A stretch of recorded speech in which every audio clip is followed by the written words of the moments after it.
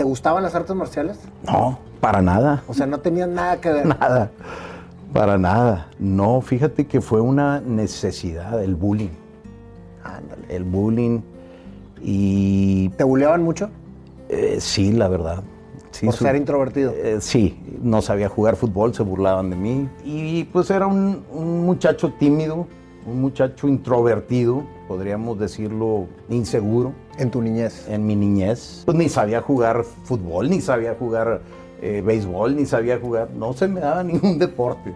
Recuerdo que estaba viendo una película de Bruce Lee, Operación Dragón, ¿no? Para mí era increíble ver a Bruce Lee y decía, si yo me moviera como Bruce Lee, no me molestarían. Si yo... Ay, es la necesidad. Sí, era la necesidad. Necesito aprender a defenderme porque, pues, era bien cuco. Yo no quería pelear, yo no, y sufría. Te puedo decir que, pues, era una lista de más de 20 los que me traían masticando polvo, ¿no?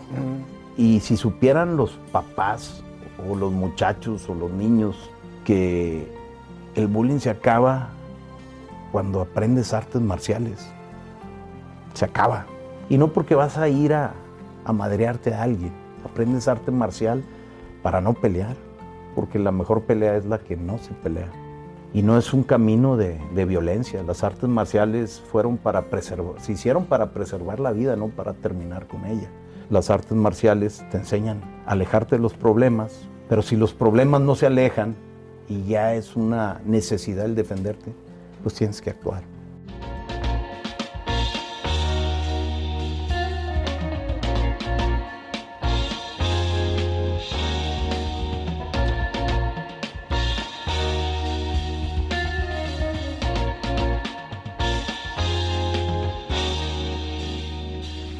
Julio, un placer tenerte en este programa con nosotros.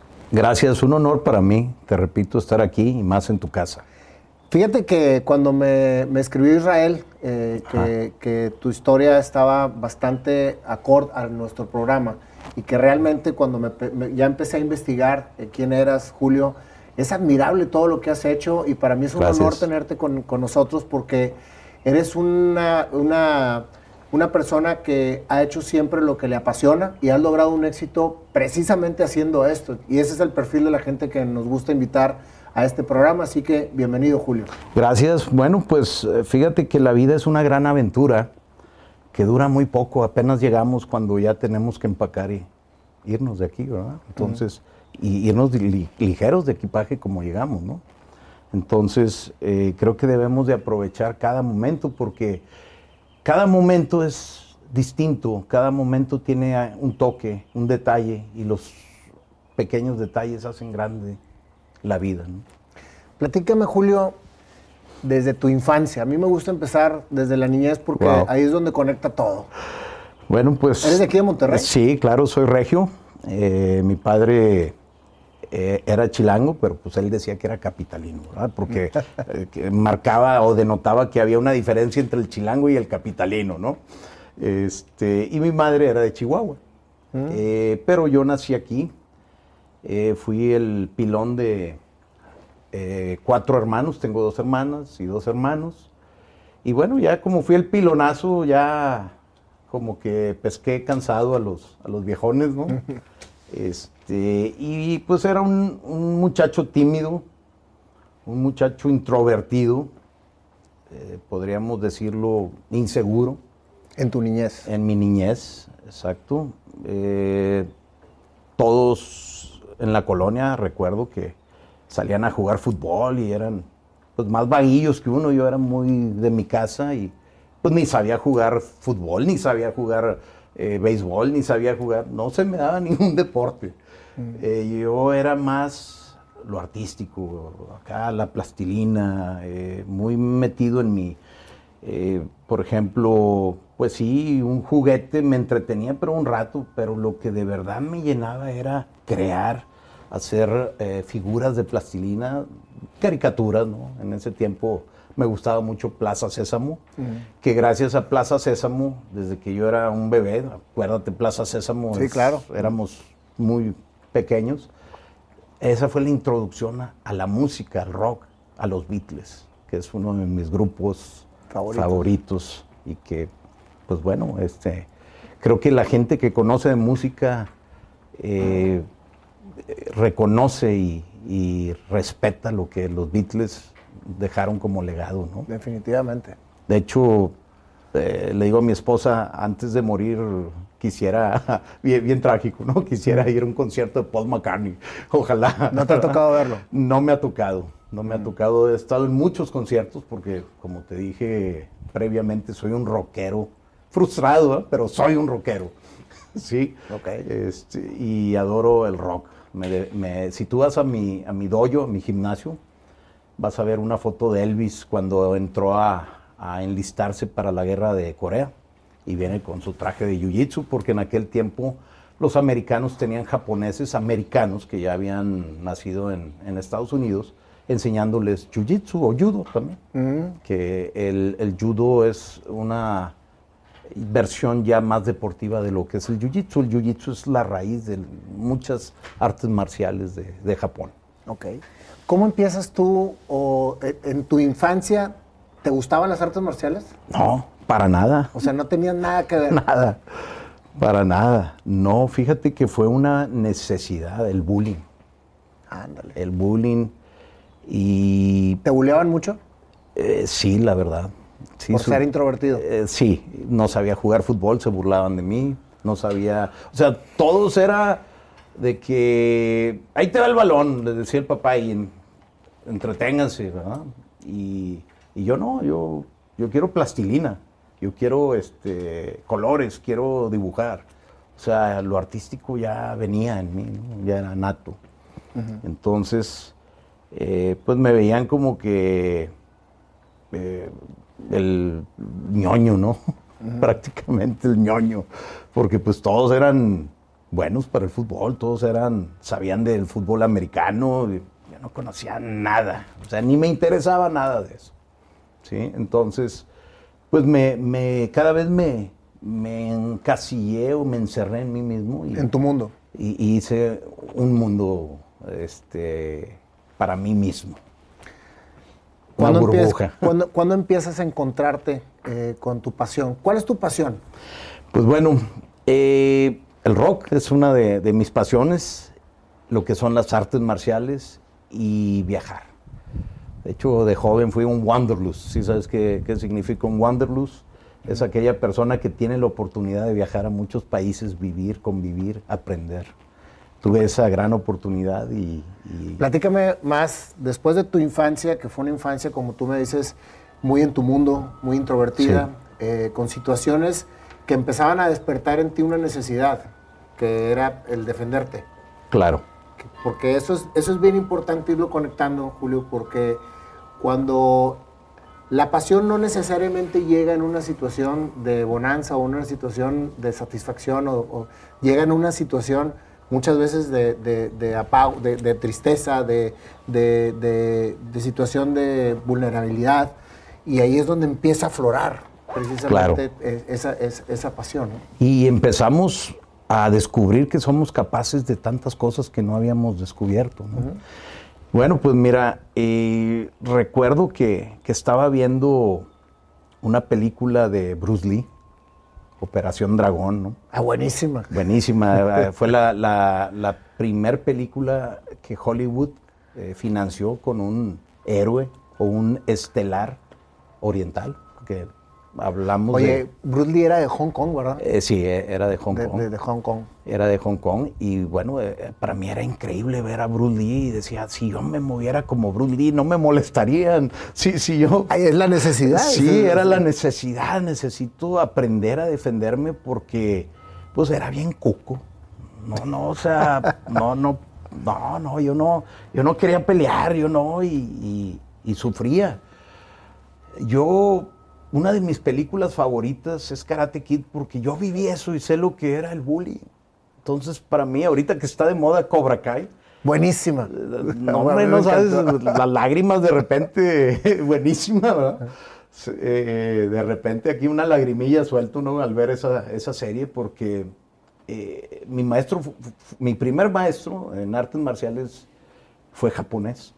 Entonces yo... ¿Cuándo empiezas? O sea, ¿empiezas a ver la película bueno, Corazón de empiezan Gamboa? a molestarme, ¿no? Y no tenía cómo defenderme. Entonces, imagínate, mis hermanos eran bien peleoneros, bien bronqueros. No, Y tú eras el menor. Y yo era el menor y yo, no, ¿cómo no pelea mis hermanos así? ¿Cómo puede ser que nosotros pues somos buenos para los trancazos y este muchacho no se defiende, no pega ni estampillas? Entonces, pues no, yo era muy tranquilo, tímido. Como era el pilón, pues ya como que ya no te ponen tanta atención, ¿no? Y pues mis hermanos practicaron en algún tiempo karate, pero bueno, no llegaron a destacar como lo hice yo profesionalmente. Y era ese, ¿cómo decirte? Esa partecita que yo necesitaba tener, o sea, meterme en ese mundo para poder sentirme bien y poder salir de ese mundo que yo hacía, esa coraza, no burbuja, coraza, porque era un escudo para defenderme, ¿no? Entonces, pues yo veía a Bruce Lee, veía cómo estaba marcado. Tú sabes que Bruce Lee tiene un cuerpo, un récord Guinness por el cuerpo tan definido. Casi nadie ha logrado esa definición tan perfecta y tan increíble. Bruce Lee era una persona fuera de lo normal, era un fenómeno prácticamente, ¿no? Entonces, yo decía, si yo pudiera moverme como Bruce Lee, no me molestaría. No me molestaría, ¿no? Entonces tengo que aprender el arte de la pelea, ¿no? Y pues bueno, ingresé a una escuela que estaba enfrente, un gimnasio, un dojo, como se dice en japonés, dojo, que estaba enfrente del TEC, de la universidad, la central, el TEC de Monterrey, el grande, ¿no? Porque ya hay TECs en todos lados, ¿no? Sí. Y de Monterrey. En México, pero es de Monterrey, ¿no? En Cuernavaca, pero es de Monterrey. Entonces ingreso ahí y entro a la escuela, al gimnasio, y empiezo a ver fotos de rompimientos. Y al fondo veo a mi maestro sentado, el sensei Saburo Kanamori, sentado así muy serio, como buen japonés, muy enigmático, muy a la usanza tradicional, ¿no? Son gente de muy poca sonrisa, ¿no? Sí. Porque es su temperamento y su educación, su cultura, ¿no? Gente muy honorable, muy seria, ¿no? Entonces llego y yo así, wow, o sea, me impresionó. ¿Qué edad tenías, Julio? Tenía 10 años, de hecho acababan de asesinar a John Lennon. Lo relaciono mucho porque estaba el boom de que asesinaron a John Lennon, que fue pues una tragedia, ¿no? Ahorita que somos rockeros nos duele, ¿no? Imagínate John Lennon si todavía estuviera, qué tanto aportaría, ¿no? Y bueno, y llego y bueno, no, pues es que, pues sí, quiero aprender karate porque pues es una necesidad, no tanto un gusto, ¿no? Y pues imagínate, yo no estaba acostumbrado a hacer ningún deporte, entonces es más difícil, porque si tú ya traes una base de un deporte, pues va a ser más sencillo, ¿no? Ya tienes algo de disciplina, ya tienes un seguimiento, entonces yo no tenía nada de eso, y lo que menos quería era pegar, ¿no? Entonces fue una necesidad, la necesidad de defenderme. Te puedo decir que pues era una lista de más de 20 los que me traían masticando polvo, ¿no? Entonces... ¿Cómo se da eso comúnmente en la gente y viven un terror interno? Es horrible. Por no afrontarlo. Es horrible. Y si supieran los papás o los muchachos o los niños de hoy que el bullying se acaba cuando aprendes artes marciales. Se acaba. Yo quisiera que los papás tomen en cuenta, porque son los que finalmente te llevan, ¿no? Y no es un camino de violencia. Las artes marciales se hicieron para preservar la vida, no para terminar con ella. Entonces, yo veo tantos problemas de que es que lo bulean, es que pues, simplemente aprendes, y no porque vas a ir a madrearte a alguien, aprendes arte marcial para no pelear, porque la mejor pelea es la que no se pelea. Los animales pelean por comida, pelean por sobrevivir. El ser humano tiene la capacidad de hablar. No hay nada que no se pueda arreglar hablando. Todo se arregla, por eso tenemos conciencia, ¿no? Tenemos mente, tenemos habla, lenguaje. Todo se arregla hablando. Entonces, las artes marciales te enseñan a alejarte de los problemas, pero si los problemas no se alejan y ya es una necesidad el defenderte, pues tienes que actuar. Es increíble cómo de ser un niño tímido, inseguro, llegué a cambiar totalmente, radicalmente. Mi temperamento, mi carácter, mi manera de ser, etc. Empezaste con tu sensei. Empecé en el karate. En aquel tiempo todavía era muy estilo japonés. Si no hacías el saludo al entrar, si no dejabas tus zapatos donde te da un coscorrón. Ahorita un maestro le da un coscorrón a un muchacho y cállate. Lo demandan. Sí, van los papás y casi creo lo madrean, ¿no? Sí. Entre la mamá y el papá se lo acaban y súmale la comadre y el tío y la tía, ¿no? Pues no, o sea, no te lastimaban, es simplemente un correctivo. El san, ahorita que llegamos, ¿no? El adjetivo san, ¿qué significa san? Mucha gente cree que porque el señor Miyagi era japonés, le decía son de hijo. No, san es un adjetivo que ellos utilizan para decir, o más bien se traduce en honorable. Nayo san.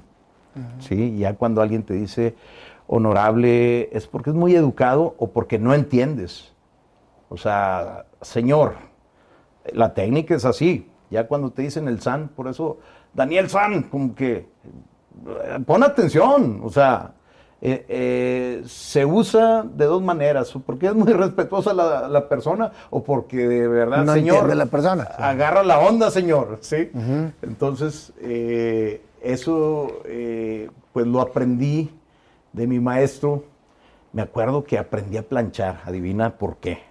Veía a mi sensei con su traje así blanco, hasta a su lado se veía su traje, era así de tipo lona, como la mezclilla era de algodón, pero blanco. Y bien planchado, y yo decía, yo quiero verme así de limpio y me Pero ponía... fíjate cómo te va cambiando la mentalidad, güey, a cosas positivas. Sí, cómo influyes cuando eres una persona que puede dar un ejemplo o aportas, ¿no?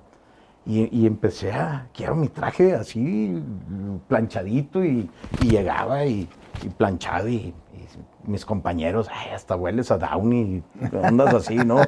Así, sí, tenía que estar muy a la forma, en la línea, hasta caminar así para no arrugarme. Entonces, pues bueno, empecé en el karate. Y batallé al principio porque pues no me adaptaba, ya que nunca había practicado ningún deporte o actividad física. Y entré a los 10 años, repito, pasó el tiempo, empecé a avanzar de cintas, empecé a ir a los torneos, que ahí eran los trancazos, ahora sí era donde te tenías que dar, ya no había de que tengo miedo, o sea, si tenías miedo, pues era donde podías... aprender a controlarlo. A controlarlo, no a quitar. El miedo nunca se va. Eso es una actitud o un sentimiento muy natural. Hasta Mike Tyson personalmente me lo dijo, que él siempre tuvo miedo antes de subirse al ring. Entonces, ¿qué te enseña el arte marcial? Te enseña a controlarte y te enseña a dominar tus inseguridades y a reforzar tu espíritu, ¿sí? Algo que no tienen muchos deportes es que la filosofía de las artes marciales conlleva a una superación personal y de respeto hacia ti mismo principalmente y hacia los demás, que es increíble cómo te cambia y cómo mejora y cómo te vuelves una mejor persona. Sí. Empezaste a evolucionar en las artes marciales y el bullying empezó a desaparecer. Fíjate que sí. ¿Le ponías un alto? Empecé a irme por orden con cada uno. De los 20 que traías. O más. Es que haz de cuenta que me imagino como si estuviéramos en una película gringa, güey. Que el chavito es buleado y luego que se mete a entrenar con su sensei y luego se empieza a madrear a cada uno de los que lo buleaban. Fíjate que más o menos así, pero sin madrearme a nadie. No, los inteligentes se hicieron mis amigos.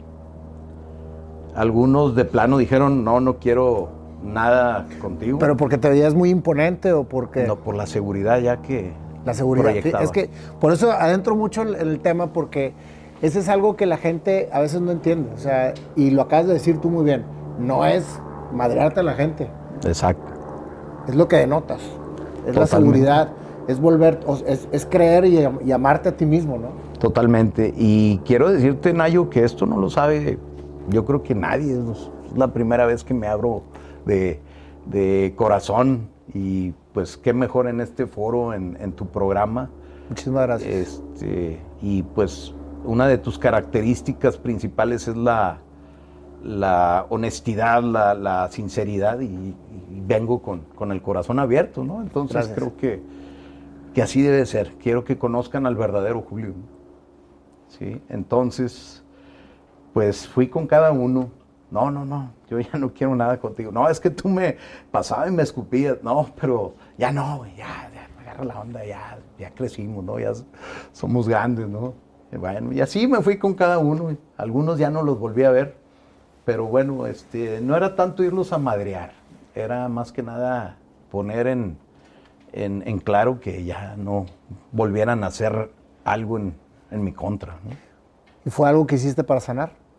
Me sirvió, me quité un peso de encima, porque decía, oye, si ya me doy en la torre en los torneos, porque yo desde, como era grandote, mi maestro me metía en adultos cuando yo era casi un niño, pero es que estás grandote y me tenía que dar.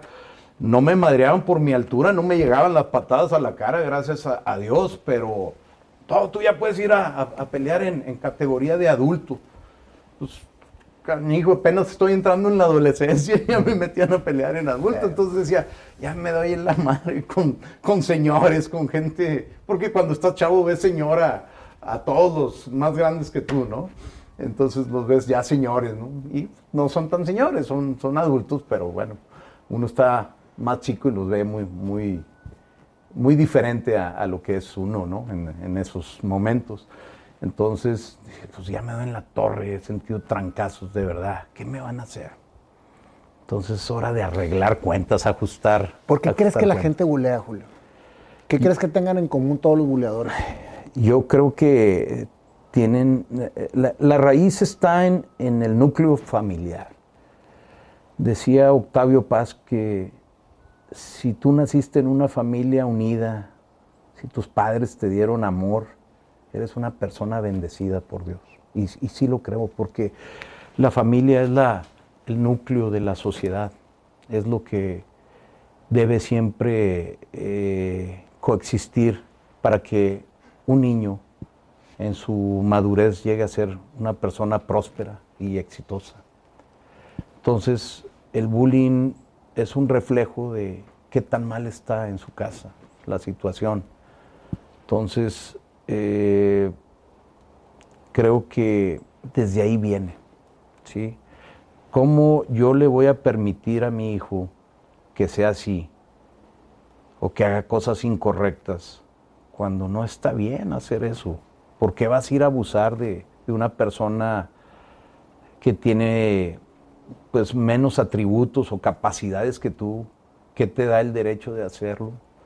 Entonces, muchas veces es un coraje, porque esas personas son maltratadas, son bulleadas, ¿sí? Y eso los hace desquitarse con los demás. Creo que el origen está en la familia, en los padres, en lo que es lo que se vive intramuros, ¿no? En cada hogar, en cada casa. Qué importante lo que dices, porque creo que una familia sin amor o una familia que educa gente que bulea es por lo que reciben en su casa. O sea, si tú como padre te refieres a tus hijos de una manera déspota, de una manera denigrante, ellos van a hacer lo mismo hacia afuera y van a tratar de denigrar y van a tratar de tratar a las personas así, por la misma inseguridad que le damos nosotros a los hijos como padres. Por eso es bien importante la figura paterna y materna en el sentido del crecimiento de los hijos, para crear... Es que es gente, un balance. Es un balance, para crear gente que sea en su comunidad bien comportada. Claro. Decía mi madre era una mujer muy, muy creyente. Yo era su consentido porque era el chiquito, el pilón. Y le decía, oye mamá, los niños maltratados, los niños abusados, ¿crees que se puedan curar o alivianar alguna vez en su vida, que puedan hacer una vida normal? Y ella decía que todo con amor se curaba. No voy a olvidar esas palabras porque me llegaron mucho. Y dijo, todo con amor, hijo, se arregla, todo. Entonces, wow, o sea, mi madre siempre fue el toque o el lado suave. Y mi padre era un general, me traía en friega. Yo creo que decía, no quiero que este se me haga como los otros, ¿no? Que eran bronqueros y eran traviesos y desmadrosos, ¿no? Entonces, pues allí no había democracia, era dictadura con mi padre, ¿no? O sea, pero eso me ayudó a forjar mi carácter, porque fíjate que a pesar de que no había una buena relación con mi padre, chocábamos mucho porque soy el hijo más parecido a él. Saqué su genialidad, digo, modestia aparte, ¿verdad? Pero pues yo nací con el don de saber dibujar. No soy el mejor del mundo, pero hago esculturas. Te voy a enseñar cosas que he hecho de arte plástico, ¿no? Entonces, esa genialidad, mi padre siempre estaba inventando cosas nuevas para su negocio, siempre estaba creando, se daba cuenta de las necesidades de sus clientes y ese era su secreto de éxito. Mi padre fue un hombre muy exitoso en sus negocios y esa era yo veía que ese era el secreto de él, o sea, saber cómo llegarle a la gente, y es lo que veo en tu programa. Tú estás llegando a quien debes de llegar y como debes de llegar. Por eso estás innovando un concepto y te felicito. Gracias, Julio. Entonces, pero pues era muy disciplinado, tenía un carácter muy, muy fuerte. De hecho, perdía el control a veces que se enojaba, ¿no? No se podía caer un vaso con agua en la mesa a la hora de comer porque era como que le estabas pisando un eggy, ¿no? Entonces, no, cállate, pues. Pero dentro de lo que cabe, él siempre nos dio un ejemplo de trabajo, de honestidad, de honradez, y trabajaba muy duro. Él tenía un lado muy humano, porque siempre estaba haciendo favores que no le pedían, y yo le decía, no hagas favores que no te pidan, porque la gente no te los va a agradecer. Si alguien te pide un favor, haz, pero si no te lo piden, ¿por qué quieres arreglar el mundo? Era justiciero. Si de repente veía que estaban robándose un coche que ni era de él, se paraba y pescaba a los ladrones. Si al vecino le estaba robando un ratero, salía y lo pescaba y lo llevaba lo entregaba. Era, ¿no? justiciero. Era justiciero de la madre. O sea, él no podía ver algo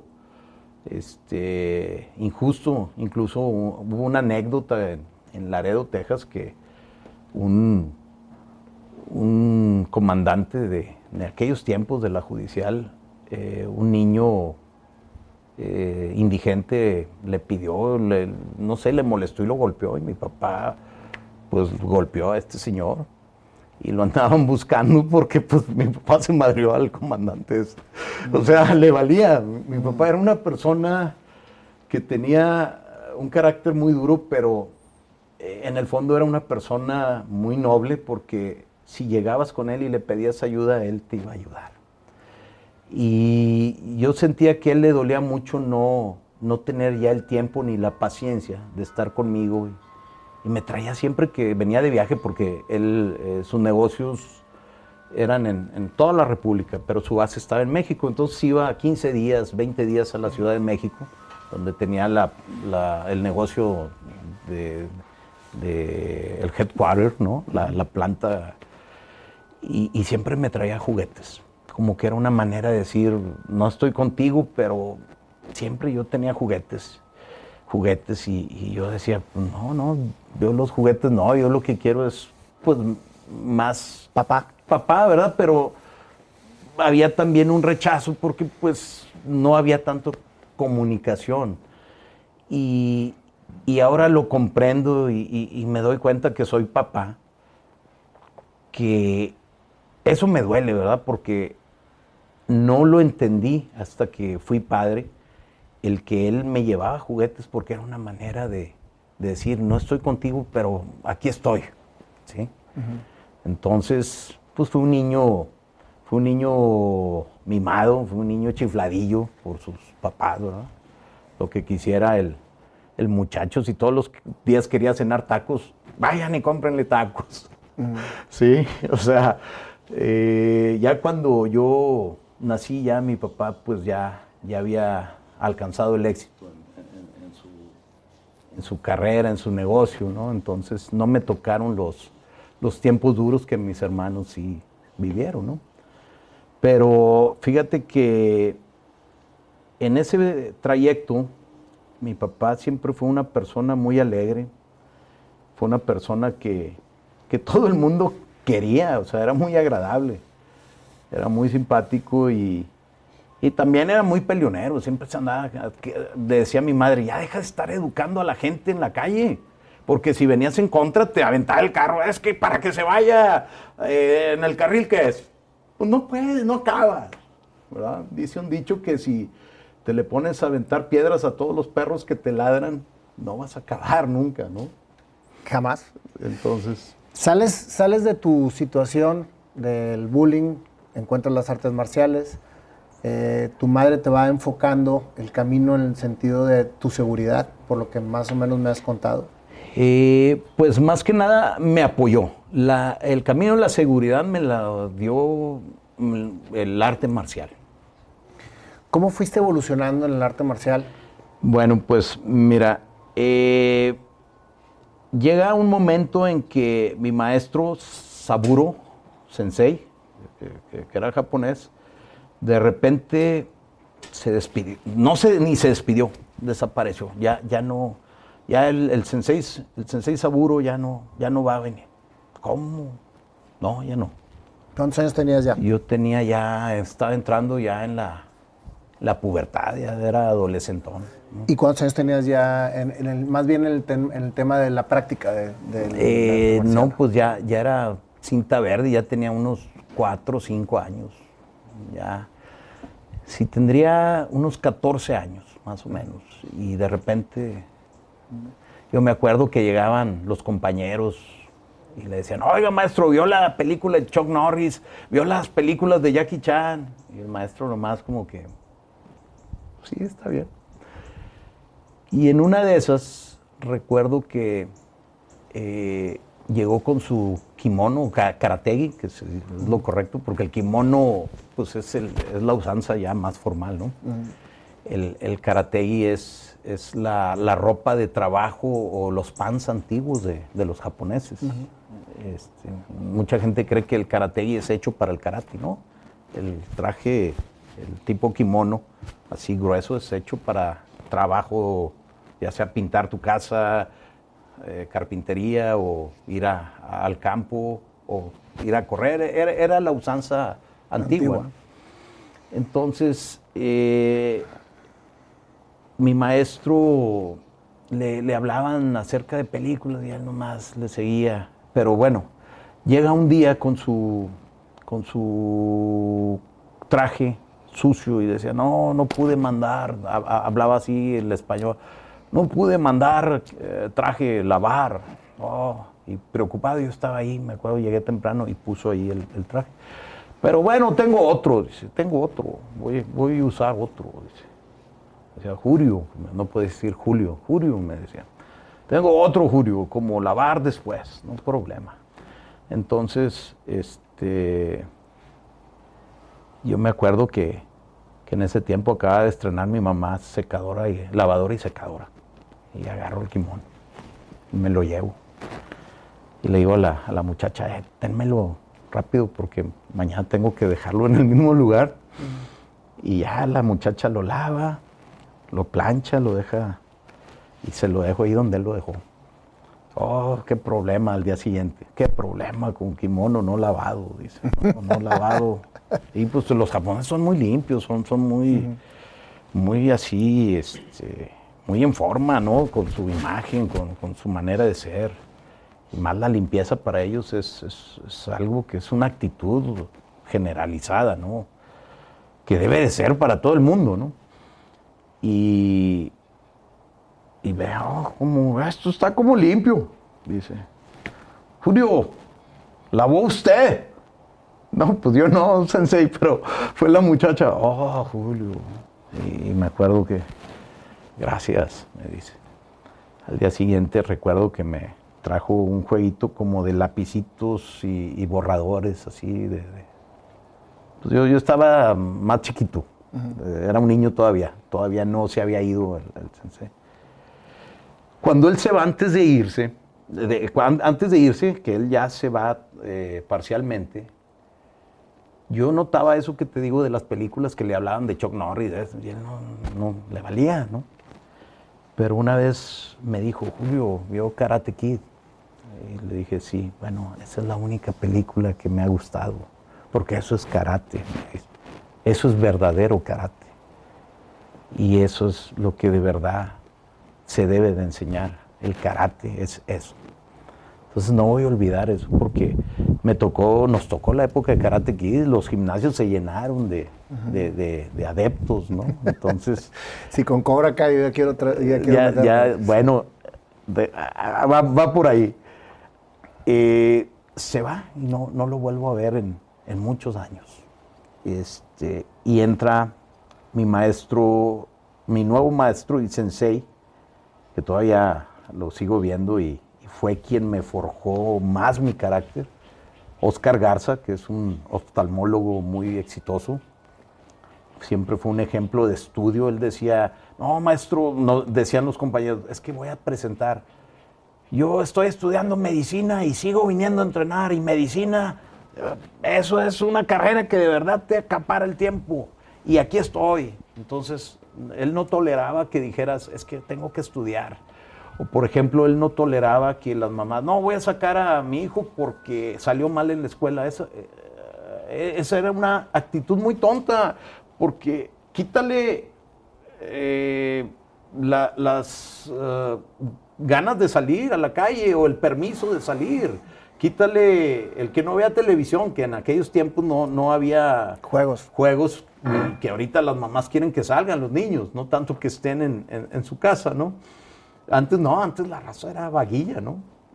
Y pues, decía, no les quiten la disciplina, quítenles lo que a ellos les divierte, el esparcimiento, pero la disciplina, el arte marcial es parte de la educación, siempre debe de ir de la mano, y fue cuando entendí el por qué Estados Unidos y los países potencia siempre la educación la acompañan con el deporte.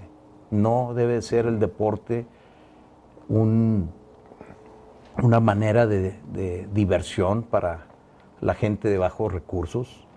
O sea, el deporte debe de ser, en general, una actitud que deben de tener todos los países, una manera de educar al mundo, ¿no? Entonces, aquí vemos que, pues el fin de semana se iban a jugar al río, la gente, era su entretenimiento, y echarse sus cheves, ¿no? Y qué triste que sea así, porque tú ves un coach en Estados Unidos y le va muy bien. ¿Y por qué aquí un coach no le puede ir bien? Si está fomentando un deporte, una actividad del cual va a mejorar tu salud y tiene mucho que ver con tu educación. En este momento, Nayo, y me salgo un poquito de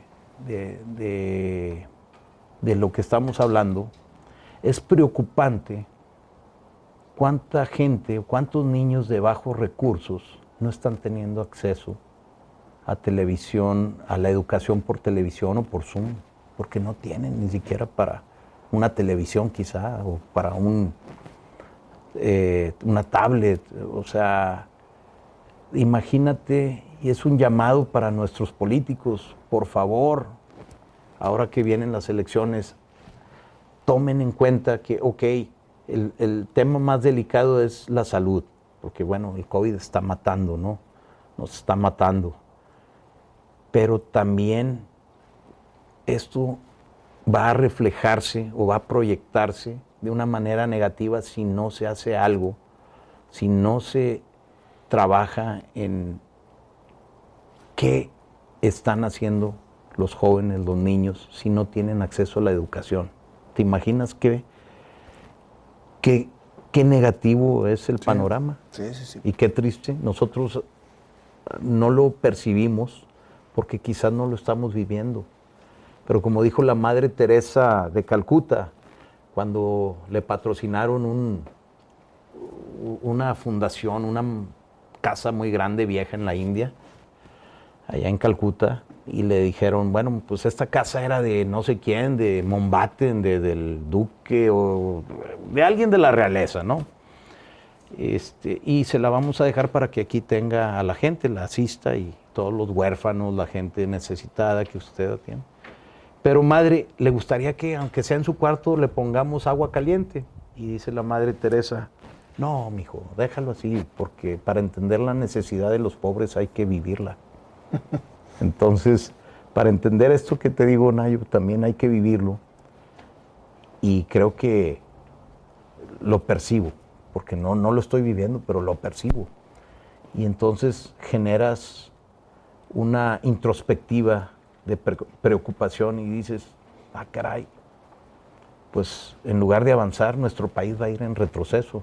Y no nomás nuestro país, muchos países. Claro, ¿no? Definitivamente. Pero bueno, retomando el tema, ¿en qué nos quedamos? En que tú encuentras al siguiente sensei. El sensei Oscar Garza. Él tenía un carácter muy fuerte, chaparrito él, pero poderosísimo. A donde íbamos le tenían miedo. Y él se quedó con el dojo él se quedó como ya sensei en jefe. ¿Sí? Entonces empiezo a entrenar y me empieza a sacar, me potencializa, me hace un competidor y me llega a ser campeón nacional. O sea, me empieza a hacer... De karate. De karate. En la escuela no me iba muy bien, porque era disléxico, imagínate, confundía, especialmente en las ciencias exactas, tenía un grave problema porque confundía los números. Entonces, con dislexia. Era muy difícil para mí, no me iba bien y yo quería estar en el dojo porque pues estar en mi casa era que mi papá me regañara porque no sacaba buenas calificaciones, ¿no? Era un mal estudiante. ¿Tú crees que el deporte vino a contrarrestar un poco el tema del bloqueo que tenías con tu papá? O sea, ¿encontraste en tu sensei, por ejemplo, esa figura paterna que a lo mejor no estaba en tu casa fortalecida? Por lo que me dices que tu papá era un poquito, o sea, que te tenía muy al margen, ¿no? No, era un buen, dilo como es, era un buen. Okay. No, pues sí, la verdad sí. Sí, mi sensei era como era joven, era más bien como mi hermano mayor. Era mi ídolo, lo quiero mucho todavía, siempre recibo buenos consejos de él, le mando un saludo. Fíjate qué importante es cuando uno tiene esa falta en casa. Ajá. el agarrarte de gente que realmente te lleve por buen camino, güey.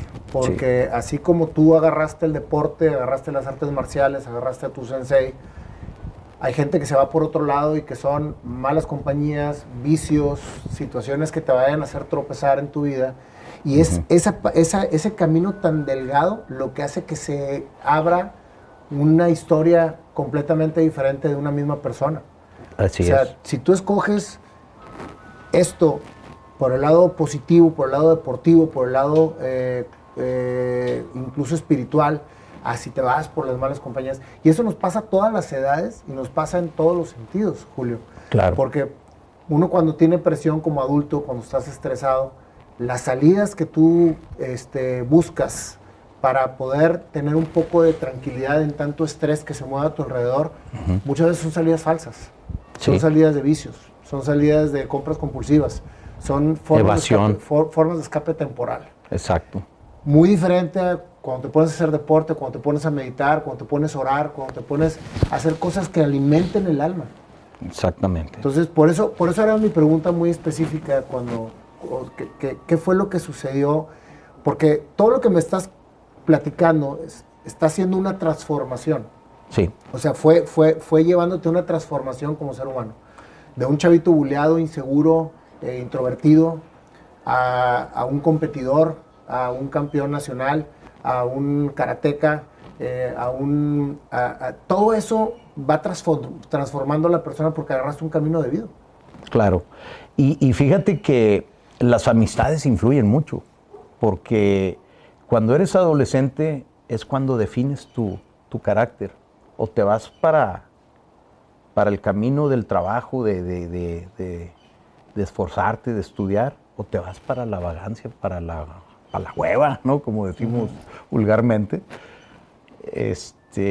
Y es la edad más vulnerable del ser humano. Y si no tienes a esa edad alguien que sea tu mentor o que sea una figura de autoridad, te puedes ir por muy mal camino. ¿Sí? Entonces, doy gracias a Dios por la vida que me dio y por las personas que influyeron en ser lo que soy, ¿no? En lo que he logrado. Y las amistades, ese es un factor muy importante. Recuerdo que pues en ese tiempo pues toda la raza le gustaba ir a echarse las cheves. El chupirul. Sí, ¿no? Y cheve, para sentirse acá y fumar, ¿no? Sentirse, somos jóvenes, ¿no? Estamos en la edad de la plenitud, de que podemos hacer todo y nos vale todo, ¿no? Y no, yo no pensaba así. No te miento, Nayo, tenía que a veces, estaba en aquel tiempo de moda con la película La Bamba, ¿te acuerdas? Sí, claro. De Richie Sambora. Sí, no, Richie Sambora. Diamond Phillips. Richie Sambora era el de Bon Jovi. El de Bon Jovi, sí. Lou Diamond Phillips era el que hizo La Bamba y Los Lobos. Sí. Richie Valens. Richie Valens, que fue un predecesor de Elvis. Sí, pero la película de La Bamba era la historia de Richie Valens. De Richie Valens. Por eso es Richie Sambora, no era Richie Valens. No estaba tan errado. Sí, no, por ahí. Pero pues la musicalizó Los Lobos, que es un grupazo, y la hizo Lou Diamond Phillips, que también era un actorazo de ese tiempo. Entonces se puso de moda la cerveza Corona, ¿te acuerdas? Que era la cerveza que menos se tomaba aquí en Monterrey. Sí. Y ibas al Spring Break en la isla y todo era de Corona, ¿no? El Spot Mackenzie, el Bull Terry, ese inglés tan bonito que de hecho nosotros tuvimos un criadero de perros bulldog inglés, nos gustaba la línea. Fui yo muy animalero también, ahorita te platico esa parte de mi adolescencia. Entonces llegó un momento en que tenía que tirar la cerveza y ponerle barrilito de manzana, porque era del color. Para que no te fregara la gente. ¿Qué onda, Joto? Me decían. Ya estás tomando eso, chingón. Sí, salud. Y era todo de manzana. Era un barrilito de manzana porque era amarillo. O sea, ¿tú nunca tomaste? No, nunca me cayó el alcohol. ¿Nunca? No, nunca me cayó el alcohol. Tenía que aventarme 3 barrilitos de manzana para medio aguantarla ahí. Y ya está hasta la madre de tomar barrilito de manzana, ¿no? Pero pues solamente así encajaba, pero no me caía a mí la cerveza. ¿Cómo le haces, qué le dirías tú a la gente, Julio, que no tiene la oportunidad de rodearse de gente positiva? Porque hay gente que vive en un entorno en donde todo su entorno es negativo, todo su entorno es vicio, todo su entorno... ¿Cómo buscar esas salidas positivas cuando todo lo que te rodea es malo? Híjole, es una buena pregunta, pero es una frase bíblica, el que busca encuentra. Yo creo que tienes que luchar, tienes que tener la iniciativa y el valor de decir, esto me hace daño, esto no me hace daño, esto me hace bien incluso. Pero es tan complicado, Nayo, porque repito y vuelvo a insistir, la familia es la base, la familia es lo que te fortifica, la familia... Yo te voy a decir algo y es un pensamiento muy mío. Un hombre puede alcanzar el éxito del mundo, puede ser famosísimo, millonarísimo incluso. Y si no tiene familia, no tiene nada. Y un hombre que fue exitoso, que tuvo fama, que conquistó el mundo y pierde todo de la noche a la mañana, pero tiene a su familia, perdió muy poco o quizá no perdió nada. Y eso es como yo lo veo. La familia es... Te voy a poner un ejemplo que uno de mis maestros me decía, Julio, mira, un lápiz, si tú lo agarras, se rompe. Ahora, si agarras un chorro de lápices, trata de romperlos, no puedes, ¿verdad? Eso es la familia. Entonces, es una analogía buenísima. Que aplica, ¿no? Y entendí que la familia es lo más importante. Tengo una encantadora esposa que si la conocieras, la vas a querer entrevistar a ella y a su gemela porque tienen el don de gente, son increíblemente desmadrosas y botanas, ¿no? Un día espero que coincidamos y las conozcas y créeme, las vas a querer entrevistar, ¿eh? Vas a romper tu récord de rating. Órale. Sí, tengo una excelente mujer porque decía el dicho, detrás de un gran hombre hay una gran mujer, pero no es detrás, es a un lado de ti. Al lado de un gran hombre hay una gran mujer. Y mi esposa es mi amiga, mi compañera, mi ángel guardián y la madre de mi mejor regalo, que es mi hijo. ¿Tienes un hijo nada más? Tengo un hijo nada más, sí. Queríamos tener uno más, pero bueno, la fábrica no tuvo capacidad para más y se tuvo que cerrar, ¿no? La matriz se cierra y no creo en las sucursales. Entonces, mi hijo, pues, él le gusta mucho el fútbol. No le ha llegado su tiempo de decirme, papá, enséñame artes marciales, pásame el legado, pero va a llegar un día, ¿para qué lo forzo? ¿No? Lo que es forzado a fuerzas, pues ni los zapatos, dice el dicho, ¿no? Pero retomando, el que busca encuentra, y conozco personas, incluso tengo amigos que han sido criados por sus abuelos, que han sido criados por quizá gente que no es ni de su familia y les dio un lugar como miembro de la familia, de una familia ajena. Creo que el que tiene la actitud y las ganas lo va a lograr y va a poder salir de donde sea. ¿Sí? Siempre hay una salida, siempre hay un camino. Por más difícil que sea el trayecto, por más hoyos que haya en el camino, piedras, topes, siempre hay la manera de de conseguir lo que uno quiere, y es enfocándose y no dejarlo. Ser obsesivo. Y ahorita te platico lo que es ser obsesivo en mi caso, ¿no? Sí, pues fuiste evolucionando en el tema de las artes marciales. ¿Estudiaste una carrera o dejaste la carrera? Fíjate, empecé la carrera de diseño gráfico. Por lo mismo que me decían, es que tú dibujas, tú tienes la habilidad nata de hacer, crear, y el diseño gráfico es una carrera que va contigo, ¿no? Entonces, empecé en la carrera de diseño gráfico, después me fui a Europa, por eso te digo, hablo italiano, aprendí portugués. ¿Cómo te fuiste? ¿Cómo primero, lo esencial era aprender inglés, que eso debe ser ya parte de... Ya no se cuenta, ¿no? O sea, el inglés es el idioma del universal.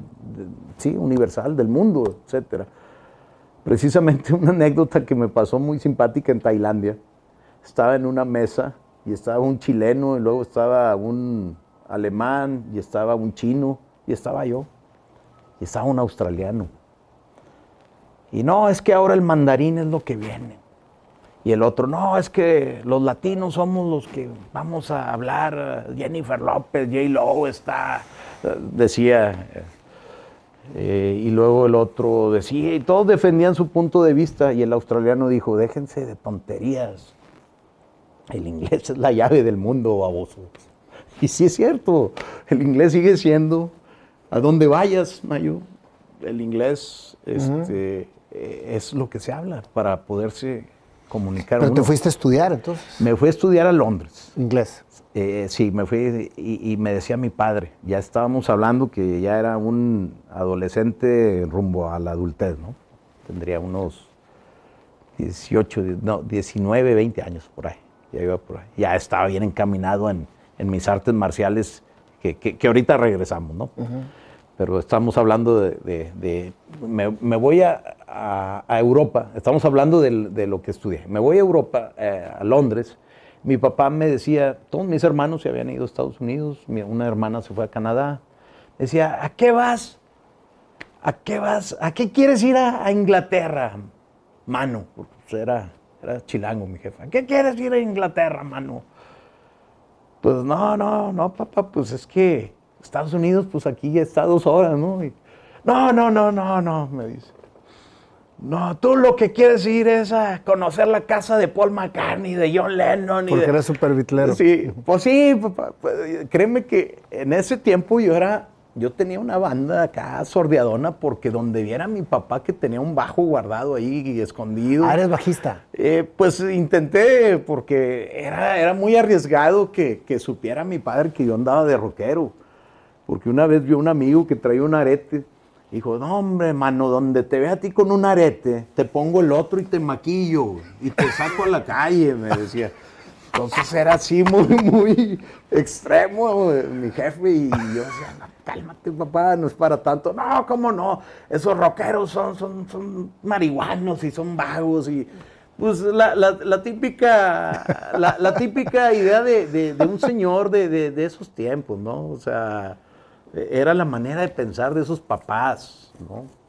Si tú me dices, oye, Paul McCartney, pues bueno, a lo mejor en sus tiempos tuvo excesos, pero ahorita el hombre es vegano y se ve más joven que uno, ¿no? Bon Jovi siempre fue un rockero que jamás... Ozzy Osbourne, Ozzy Osbourne, ni que lo super digas, sano, ¿verdad? Súper sano. Entonces, no, lo que pasa es que tú quieres irte a conocer y sí, pues esa era la idea, conocer el puerto de Liverpool, ir al origen, porque yo estaba obsesionado con las raíces del rock, estaba obsesionado con y vaya que Inglaterra cómo ha dado grupos talentosos. Y precisamente Liverpool, The Cure también es de Liverpool, y varios grupos que conocemos, que de los 80s y 90s que nos tocaron, son de Liverpool. Entonces, pues yo quería ir a eso. Y salir del contexto de Estados Unidos, ¿no? Y lo lograste. Yo creo que una de las cosas que, por lo que he visto hasta ahorita en tu historia, Julio, el ser perseverante, obsesionarte por lograr algo es lo que te ha llevado a lograrlo. Sí, a tal grado que tuve que ir con un psiquiatra, Nayo. Dije, yo no me sentía bien. Eso, o sea, era muy intenso y dije, no estaré loco. Entonces, pedí información de un psiquiatra, porque yo ya había ido con psicólogos, pero dije, no, vamos, si lo vamos a hacer, vamos a hacerlo bien. Voy con un psiquiatra para ver si estoy loco o no. Ya llego y empiezo a tratarme con un psicólogo. ¿A qué vienes? Pues quiero saber si no estoy loco. ¿Por qué dices eso? Pues porque a veces soy muy agresivo, soy muy obsesionado. Si yo, digamos, estoy en un restaurante y veo que está un vaso en la mesa de unas personas y está a punto de caerse, pues voy y me paro y mi esposa se enoja. ¿Por qué haces eso? Porque se va a caer el vaso. ¿Qué te importa? Y perdón, pero es que se va a caer el vaso, con permiso. Y lo acomodo, ¿no? Entonces me dice mi esposa, ¿y a ti qué te importa? Es que no estoy a gusto. Por ejemplo, si no veo que está ordenado mi zona de trabajo o donde estoy, si no está limpio, si no está todo en su lugar, no estoy balanceado. O sea, empiezo a distraerme, pierdo enfoque. Tiene que estar todo muy específicamente donde debe ser. Cuando era niño, por ejemplo, no me gustaba pisar las líneas de los pisos. De los pisos, tenía que brincarlas, ¿no? O sea, era algo así de... Y tenía una obsesión por los jabones, la limpieza. Tenía que oler bien. Yo siempre tengo que oler bien. Jabones, tenía colección de jabones de todo el mundo. El jabón me gustaba mucho. Qué locura, ¿no? Entonces dije, ¿se ve que estoy loco? No, pues es que, pero fíjate que empezaste a enfocar esa obsesión en cosas positivas. Claro. En logros, en perseverancia. Exacto. Entonces, pero lo más importante fue lo que descubrí cuando fui con el psiquiatra. A ver, y ya, total, me trató un mes y me hizo un examen, ¿no? Para ver si no estaba loco. Me siguió el cotorreo, el buen psiquiatra, ¿no? Y me hace un examen y me dice, pues bueno, aquí te tengo tu resultado. Dice, pues yo no veo locura. Yo lo que veo es que eres un hombre brillante. ¿Cómo? Si yo siempre me fue mal en la escuela, yo no. Me dice, tus dos hemisferios trabajan por lo general, en promedio, el hemisferio de tal lado, el hombre nada más lo usa un cierto porcentaje y la mujer el otro hemisferio lo usa. Entonces, tú estás balanceado, tú usas los dos. Eres muy detallista, eres muy, ¿cómo se dice? Intuitivo. Dice, eres la evolución del ser humano. Le digo, estás jugando. No, güey, eres geniecillo, me dice. Y eres un obsesivo compulsivo, totalmente. Y quizá ese pueda ser el secreto de un éxito futuro. Y yo, wow, me dio un poco de coraje, Nayo, porque quizá mis padres no detectaron que si me hubieran enfocado al arte desde muy pequeño, quizá hubiera podido llegar a ser un artista plástico genial, ¿no? ¿Tú querías plastilina? Yo quería ser artista. O sea, quería ser un artista plástico porque... Pero nunca es tarde. Y me dio un poco de coraje porque siento que mis padres pudieron haberme enfocado en ello. Pero retomemos lo que es cómo llegué a ser presidente del Consejo Mundial de Boxeo y Muay Thai, del CMB, mi acercamiento a la familia Sulaimán, que, bueno, don José Sulaimán es el señor boxeo, un ícono de lo que representa el deporte de los puños, el pugilato, ¿no? o el pugilato, como se dice en español. Y bueno, fui trascendiendo en lo que es el karate hasta que llegaron la época de los 90s. Cuando te fuiste a estudiar a Londres, ¿dejaste el karate por un rato? No, ahí ya estaba dejando el karate porque ya estaba empezando a incursionar en el boxeo tailandés. Okay. Y en Londres... ¿Es lo que me dices que fue cuando conectaste con Sulaiman? No, todavía no. Okay. Entonces, en Londres me metí a una escuela de Muay Thai. Y muy buen nivel, aprendí mucho allá. Pero yo ya entrenaba aquí. Una amiga que era catedrática del TEC de Monterrey me dice, oye, vamos a entrenar Aikido. A mí me fascinaban las películas de Steven Seagal, más por la elegancia.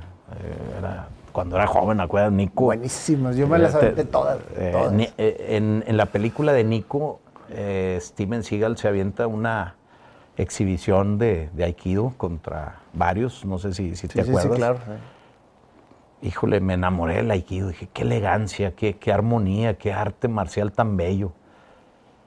Y pues en general, en aquellos tiempos, el que tú voltearas a ver otro arte marcial era como un sacrilegio, era como una deslealtad. Pero yo decía, bueno, voy a seguir la línea japonesa, o sea, voy a aprender otro arte japonés. El Aikido y el karate no tienen nada que ver, porque el karate viene de Okinawa, viene de China y luego pasó a Okinawa. El jiu-jitsu o el Aikido, que es el Aikido viene del jiu-jitsu, pero de una manera, se hizo de una manera más armónica, más suave, más utilizar la energía del atacante en su contra de una manera más suave. Aikido significa el arte de la armonía en movimiento, ¿sí?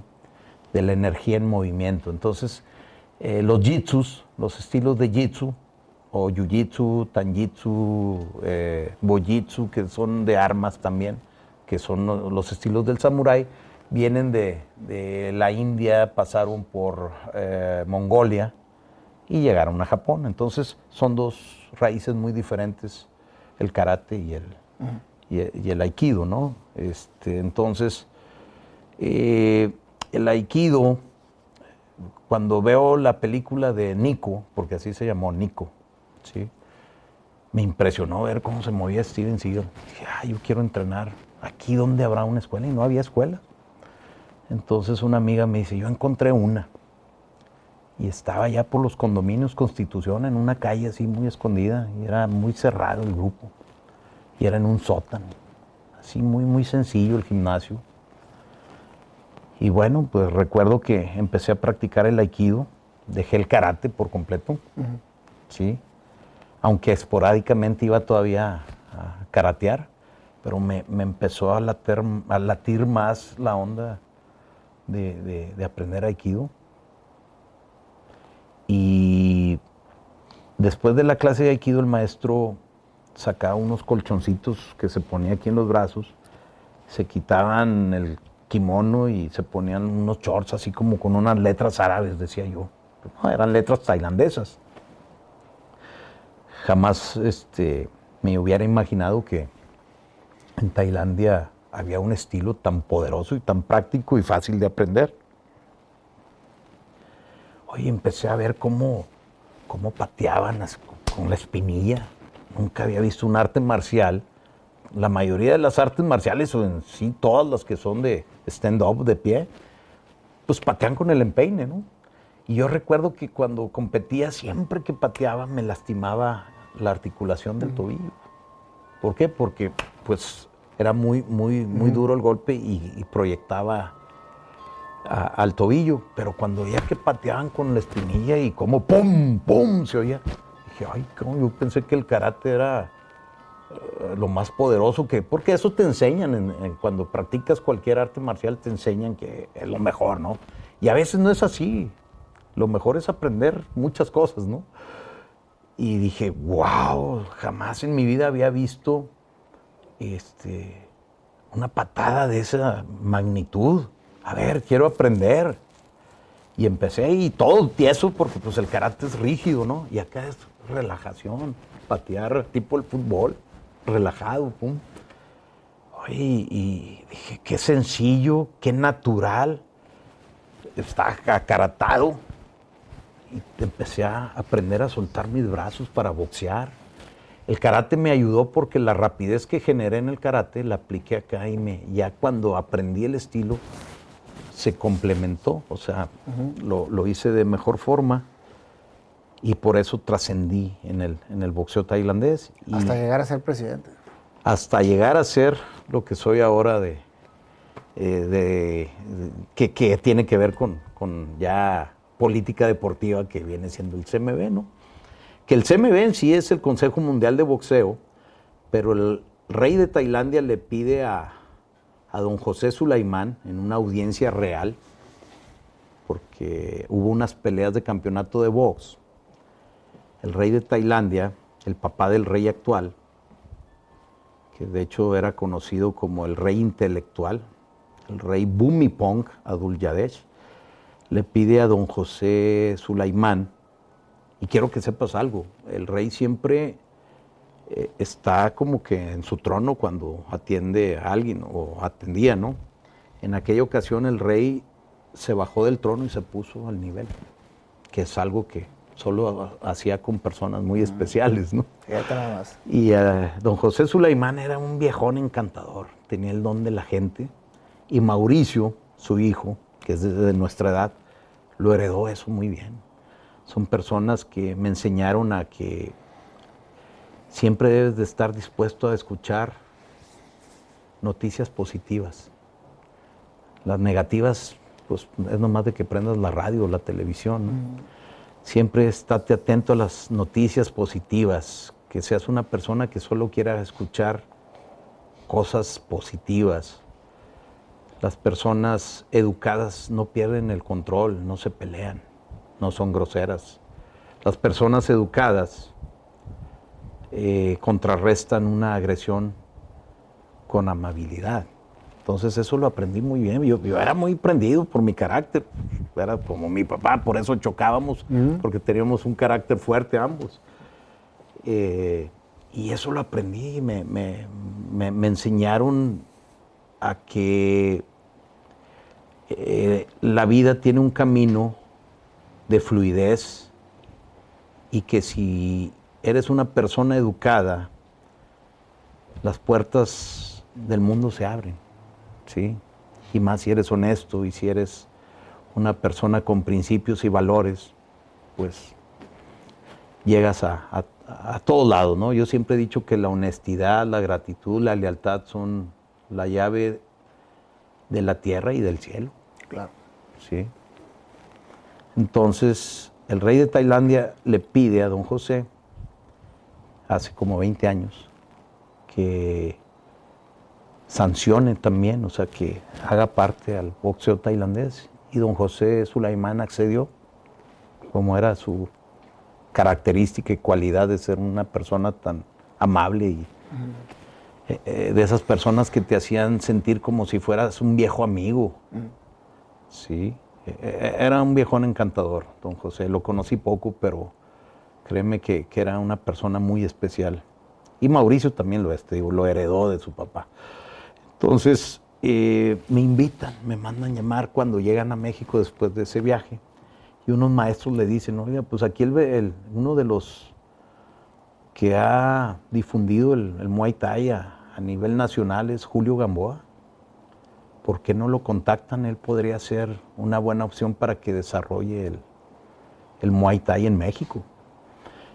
Pero pues en ese trayecto me invitan, voy, conozco a Mauricio, conozco a don José, me reciben en su oficina. Ellos tienen una empresa que se llama Controles Gráficos, es una imprenta muy grande, al fin árabes, siempre buenos para los negocios, muy, muy productiva. Esas personas, los árabes, los judíos, son razas ancestrales que siempre han sido productivos, ¿no? Me acuerdo que una vez me contó Mauricio, creo que su abuelito vendía alfombras y que una vez no vendió en todo el día una alfombra y no comió. Hasta que vendió la alfombra, comió, ¿no? O sea, qué cultura tan increíble de trabajo, ¿no? Oye, me mandan llamar y para mí fue un honor. Para eso yo vi en las noticias que don José anunció que el rey le pidió eso. Y le digo a mi esposa, no, me van a hablar. Fíjate cómo se conectó. Le digo a mi esposa, me van a hablar. Lo vi en un programa de Televisa. ¿Tú estabas dedicado 100% al arte marcial? No. Estaba en el negocio de la familia. Mi papá creó un negocio muy, muy próspero y muy grande. Pero pues era el sueño de mi padre, no era el mío. Sí, y es algo que mi papá nunca comprendió, nunca lo entendió, que yo quería seguir mis sueños, no los de él, ¿no? Pero hijo, es que esto me va muy bien. No, yo quiero seguir mi camino. Entonces, me mandan llamar, me invitan, con mucho gusto voy. Y me proponen el plan. Y digo, sí, claro, adelante. Pero hubo un receso en lo cual no hubo ya mucha comunicación y se metió mucha gente, muchos vivales que trataron de sacar provecho de la marca, de lo que representa el CMB, ¿no? Entonces, pues dije, no, yo mejor me mantengo fuera. Ya se metió ahí mucha gente avanzosa y pues no. Oye, pues con el tiempo lo que es tuyo siempre va a regresar a ti, ¿no? Como dice el dicho, if you love somebody, let them free, ¿no? Entonces, con el tiempo esto regresa a mí, vuelve a haber el contacto. Mauricio, lo vuelvo a ver, Mauricio, mi viejo amigo. Independientemente de lo que representáramos, nos hicimos muy amigos porque somos de la edad, ¿no? Somos contemporáneos y bueno, pues Mauricio me vuelve a decir, Julio, no nomás quiero que seas del Muay Thai, también quiero que seas parte del CMB. Y en eso surge un proyecto de hacer los Óscares, el equivalente a los Óscares del CMB, que era un puño de bronce bañado en chapa de oro, que esto fue la idea, de hecho, del ingeniero Héctor Emilio Ayala, que fue alguien que conocí, que también, no agraviando, se hizo muy buen amigo, y fue idea de él hacer un puño para premiar a lo mejor del boxeo, pero lo íbamos a hacer con la mano de Mohamed Ali, de Cassius Clay, Mohamed Ali. En aquel entonces yo les dije, ¿saben qué? Si vamos a hacer la réplica de su puño, porque iba a ser la réplica de su puño, había que meterlo en silicón y luego pasarlo a la cera perdida, que es un proceso artesanal para hacer esculturas, que más o menos conocía. Le dije, Mohamed Ali padece el mal del Parkinson, no creo que aguante 40 minutos con su mano. Pero, pues como ven, si Tyson es alguien que está dando... Así ahorita, llegaste con Tyson. Así fue como llegamos a casa de Tyson, me dice Mauricio. Bueno, pues vamos a tener que ir a casa de Mike. Recuerdo que fuimos a casa de Mike a Las Vegas, una colonia muy bonita donde vivía. Y llego y vamos Mauricio, iba su esposa, iba un camarógrafo, su staff. Oye, y voy llegando y veo la puerta de la película Hanover. Mi corazón empezó así. No puedo creer que estamos en casa de Mike Tyson. Oye, cuando abre la puerta, le dice Mauricio, my dear Mike, te presento a Julio. Y en eso me veo a Tyson y... hola, mucho gusto. Bienvenidos, pasen. Muy educado, Mike. Muy, me dio la impresión de un joven inocentón. No es lo que decían, que era un monstruo. No, todo lo contrario, ya que lo conocí, que lo traté, le veía el tatuaje. Cuando llego le digo, me dice, ¿cuánto se va a tardar? Me dice Mike, ahí en su casa. Y le digo, pues 1 hora. ¡1 hora! Ya sabes, son muy especiales a veces las celebridades. Tranquilo, Mike, siéntate, güey, siéntate. Le digo, Mauricio, entreténmelo, güey, porque nos vamos a tardar mínimo 40 minutos. Entonces, yo hice el procedimiento, poner el silicón en una especie de cubetita, a ver, dame tu mano derecha, Mike, meter la mano y agarrarle el brazo y que no se mueva. Entonces yo estaba de este lado, así hincado, incómodo allí, con tal de que no moviera, y Mauricio lo estaba pues entreteniendo con una plática amena, ¿no? Y cuando yo lo tenía, pues así cerquita, ¿no? Lo veía cómo hablaba, y te das cuenta que fue un hombre que abusaron de él, que se aprovecharon de su ingenuidad, de su bondad, porque es un hombre muy sensible. O sea, empecé a leerlo, a analizarlo conforme hablaba, y dije, no es lo que dicen que es, cómo la gente se le acercó para sacarle provecho. Y si vieras, muy educado, nos atendió muy bien ahí en su casa, estábamos en la sala de su casa, ahí estaba el piano ¿te acuerdas la película Hanover? Le pregunté por el tigre y me dice, no, ya no tengo tigres, es muy peligroso, tengo hijos chiquitos, tenía una niñita chiquita que ahorita ya es una señorita, su esposa, su última esposa y la que aún convive y sigue casado, muy amable, la señora muy, muy sencilla. Ahí en su cocina estábamos platicando y, a ver, Mike, fírmame unos guantes y una foto. Y una de las cosas que la gente educada tiene es que cuando te vas de su casa, salen a despedirte y se quedan hasta que te vas. Y eso lo hizo Mike. Ahí me di cuenta que es una persona que se superó, ¿no? A pesar de todas sus carencias, de todo lo que sufrió.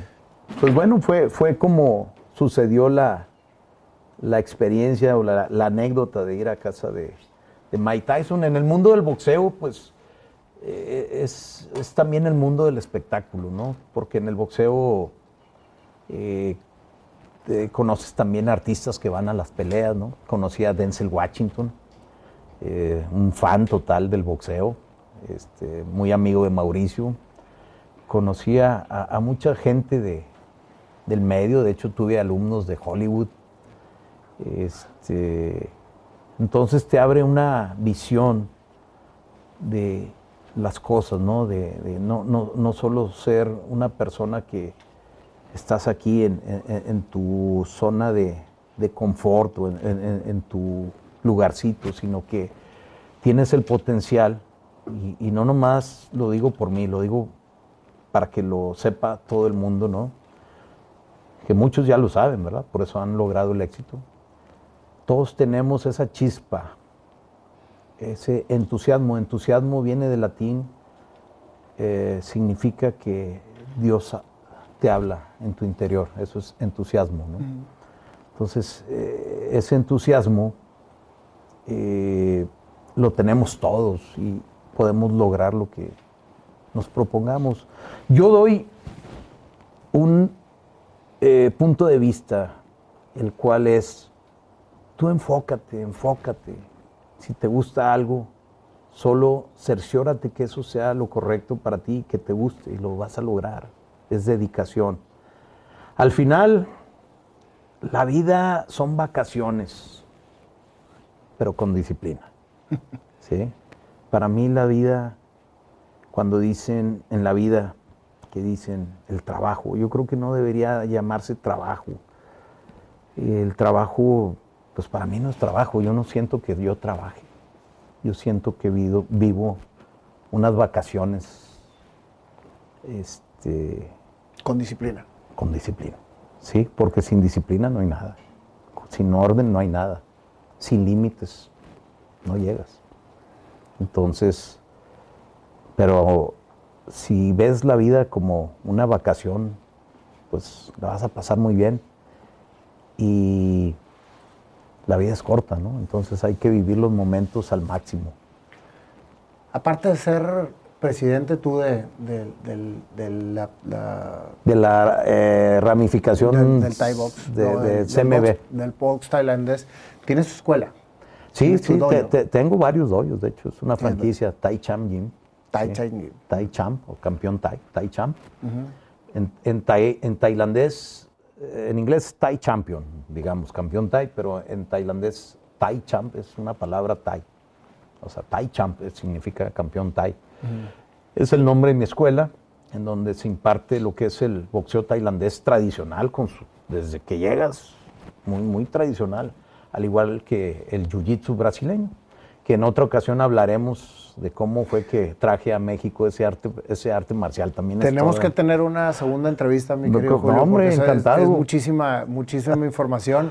Encantado. Y ahorita vamos a terminar esta primera fase de la entrevista, que ha sido toda una historia encantadora. Julio, qué bueno que te haya gustado y que espero le guste a tu público. No, creo que puedes más bien dejar una esperanza hacia lo que realmente la gente quiere encontrar, que es su pasión.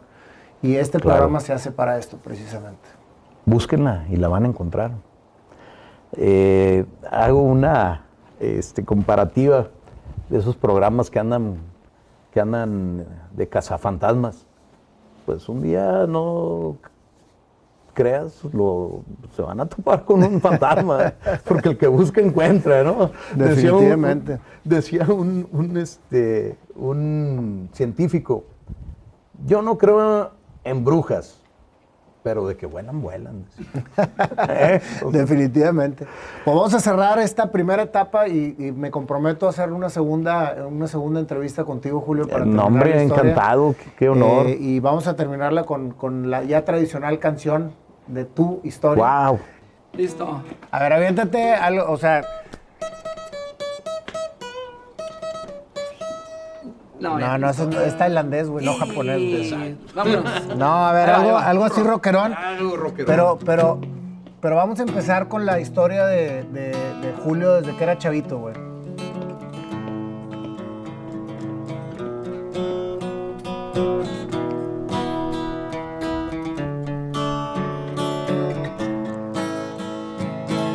El menor de 3 hermanos.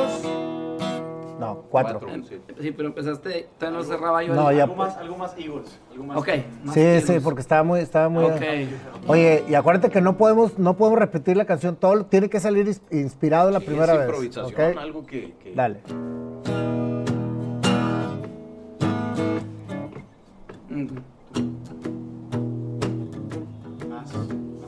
No.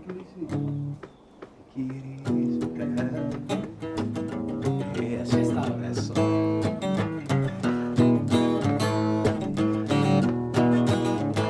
Julio nació, el menor de 4 hermanos, él fue.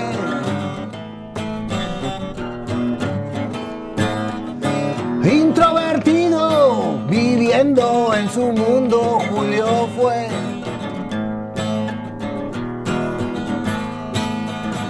La raza lo bulleaba, él no entendía por qué. Su temor incrementaba, pero era amado por su madre, dirigido por su padre. Julio fue. Aprendió a ver la vida desde su mundo, Julio fue. Él prefería plastilina que fútbol. El arte nacía para él. Julio fue.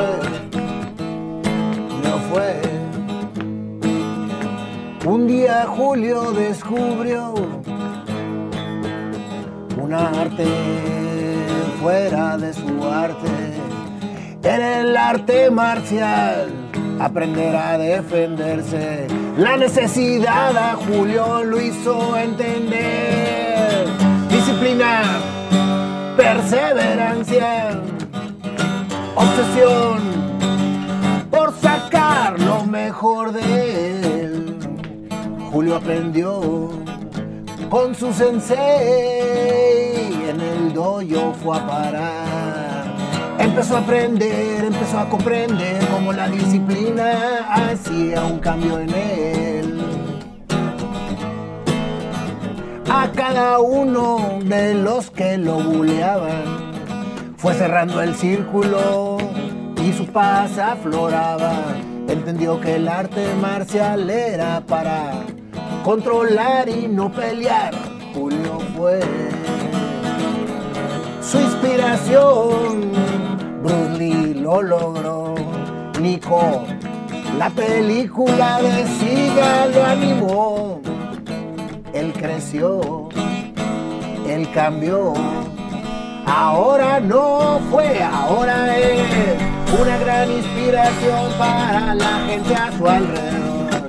Empezó a ayudar y empezó a entender la disciplina, la perseverancia, el atletismo lo hizo entender. En una persona fuerte lo convirtió y todo alrededor cambió. Amante del rock and roll, todo empezó a fluir, todo empezó a sentir. De karateca se fue a box tailandés. Esto ya no paró, Julio se convirtió en sensei, en profesor. La familia llegó, su esposa lo encontró. En gran importancia esto se volvió. Ahora su chavo lo sigue, aún no en el arte marcial, pero algún día llegará. Julio ahora es sensei y una gran inspiración. Hasta Mike Tyson conoció. La mano en cera la volvió. Con mucha gente a su alrededor, Julio es una inspiración. Gracias, Julio, por tu historia, por hacer que la víctima se vuelva superhéroe, se vuelva superhéroe. Julio Sensei. Julio Sensei. Julio Sensei. Sensei.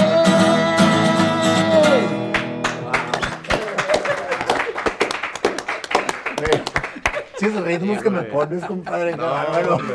Pues acá también que le estaba avienta con muy buenas ideas. Estoy muy conmovido. Fue muy conmovedor, estoy muy conmovedor. A ver, vamos a hacer la prueba otra vez del corazón, la prueba del corazón. Sí, estoy muy conmovido, la verdad. No tengo palabras.